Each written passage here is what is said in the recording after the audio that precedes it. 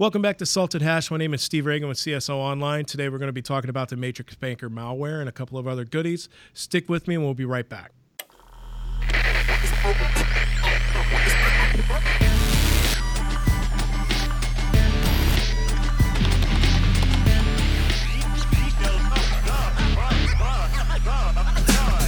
The Matrix Banker malware is a campaign that's been taking place in Latin America, and the malware itself was first discovered in June this year. Now, what's interesting is when it was first found, it appeared to be under development.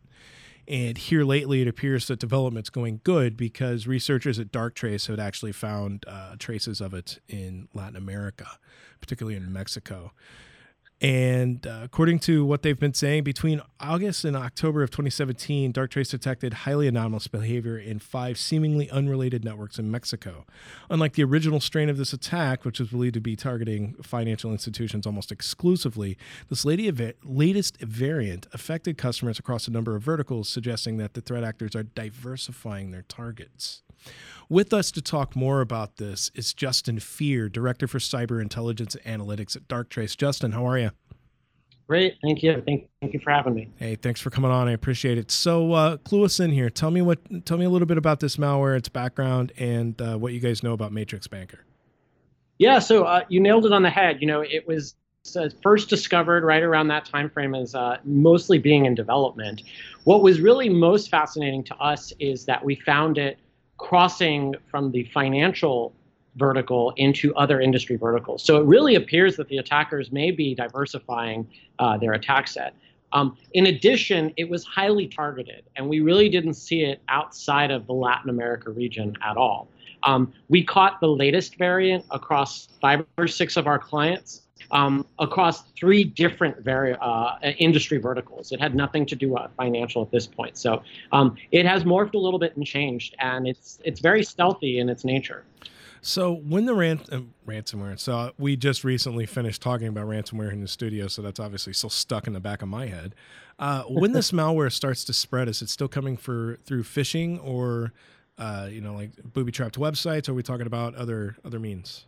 Yeah, so for the most part, it's still coming through phishing, and unfortunately, in 2017, employees are still clicking the links, and it's the gift that keeps on giving. But what we actually caught was a number of different indicators of compromise when we catch it on our clients. So we catch the download of the anomalous executable file from a rare destination. We catch the second stage payloader come down. We see the device actually speaking out to command and control infrastructure. So we'll actually catch it on 5 or 6 different fronts when it does finally land in the network. So once the foothold's established, what are you seeing the actors do with this malware itself? Well, I think the scariest part about it is we've actually seen it deactivate endpoint protections and antivirus, which, unfortunately, too many companies rely on that. And this is just another example of why you cannot rely on that technology. I would never tell a company not to invest in that technology, but what I would tell a company is not to rely so heavily on it. It's not a silver bullet, in other words, is what you're saying.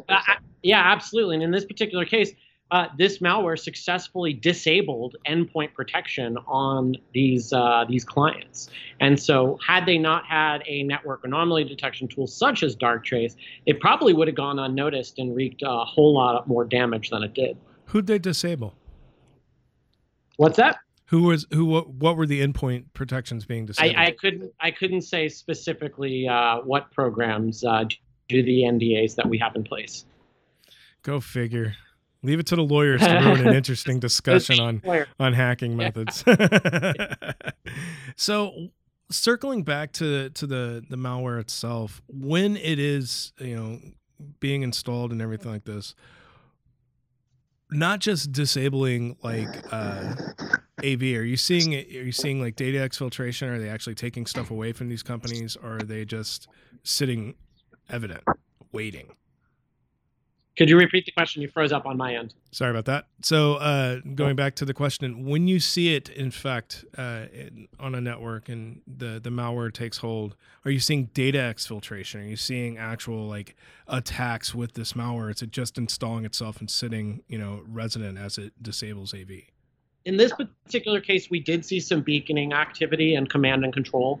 We didn't see any large-scale exfiltration, but that's not to say it wouldn't have happened had we not caught it in advance. So usually that's the end goal with any of these things.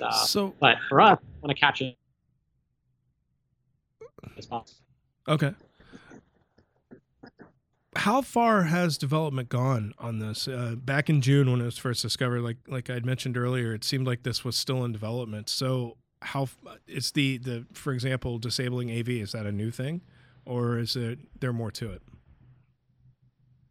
I couldn't say because I haven't looked at the analysis comparing both of them. As I said before, the more interesting part to us is the fact that they moved from one industry into another. So regardless of whether or not they've tweaked software, they're getting more brazen and they're going for different targets. In addition, the fact that it's so targeted towards just the Latin American market, there were certain IOCs in there, such as the top level domain being .mx, using Catalan domains as well, that really led to that targeted nature, which really is interesting from our perspective. Any indicators as to why they're targeting these particular organizations directly, or unclear at this point? I think you'd have to ask them. All right. Well, moving on from the malware itself, another reason why I had you come on today was to talk about insider threats. And here lately, there's been a sudden push for insiders and I guess detections of insider behavior at organizations. And I was wondering if you could chat for a little bit about what you think the most serious insider threats are. Are they a particular employee in a certain department within the organization? Are they an employee that has certain characteristics behind them? What should organizations watch out for when they're considering insider threats? I'd go with answer C, all of the above. Unfortunately, there really is no one category. They're all a threat. And the fact of the matter is they have a badge into the building and a password onto the network. It's identifying when somebody moves over from regular employee to disgruntled employee, or is coerced by an outside entity to actually carry out an action. Insider threat is very difficult to catch because there is no rule or signature you can write for it. There is no SIM query to write to catch it. It just is a matter of detecting when they start deviating from their standard pattern of life. If an employee is used to doing one thing for the last 6 months and now all of a sudden they're looking at files that they don't normally look at, they're connecting to cloud shares they don't normally look at, and then we see massive exfiltration happening, you should be able to spot that. And unfortunately, there aren't too many tools out there outside of Darktrace that can actually do just that. The other thing I really like to do is I spend a lot of time with my clients helping them build insider threat hunt teams. And there's one thing that's always missing from those teams that they've built, and that's somebody from HR. HR knows the employees better than anybody, and they should be part of that insider threat hunt team because they can spot things sooner than the security team can that might allude to somebody becoming a high-risk user. So that's interesting. I actually, I'm curious, why is HR left out of the loop on that when I figured when you're threat modeling for employees, HR would be the first place you'd go? How do they get left out of the loop here? I think it's just one of those things that a lot of security teams haven't even decided or built insider threat hunt teams. That's the first problem. Unfortunately, we're still hyper-focused on the desktop server model and just trying to get a handle on all the ransomware and all the commodity stuff that's hitting our networks. A lot of times insider threat becomes an afterthought until they actually get hit with it themselves. So usually those teams that are starting to think about it from the ground up, they'll usually bring somebody from HR in. So when it comes to threat modeling for employees that could cause severe harm, are there markets or verticals that need to do this more than others? Like, what's the priority here if somebody wants to do that?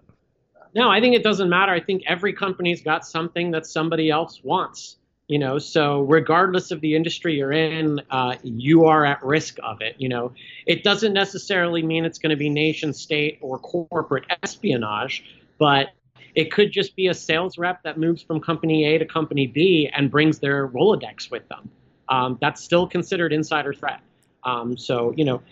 The biggest thing is just getting a handle on your network and the 110% visibility you need in order to spot the red flags.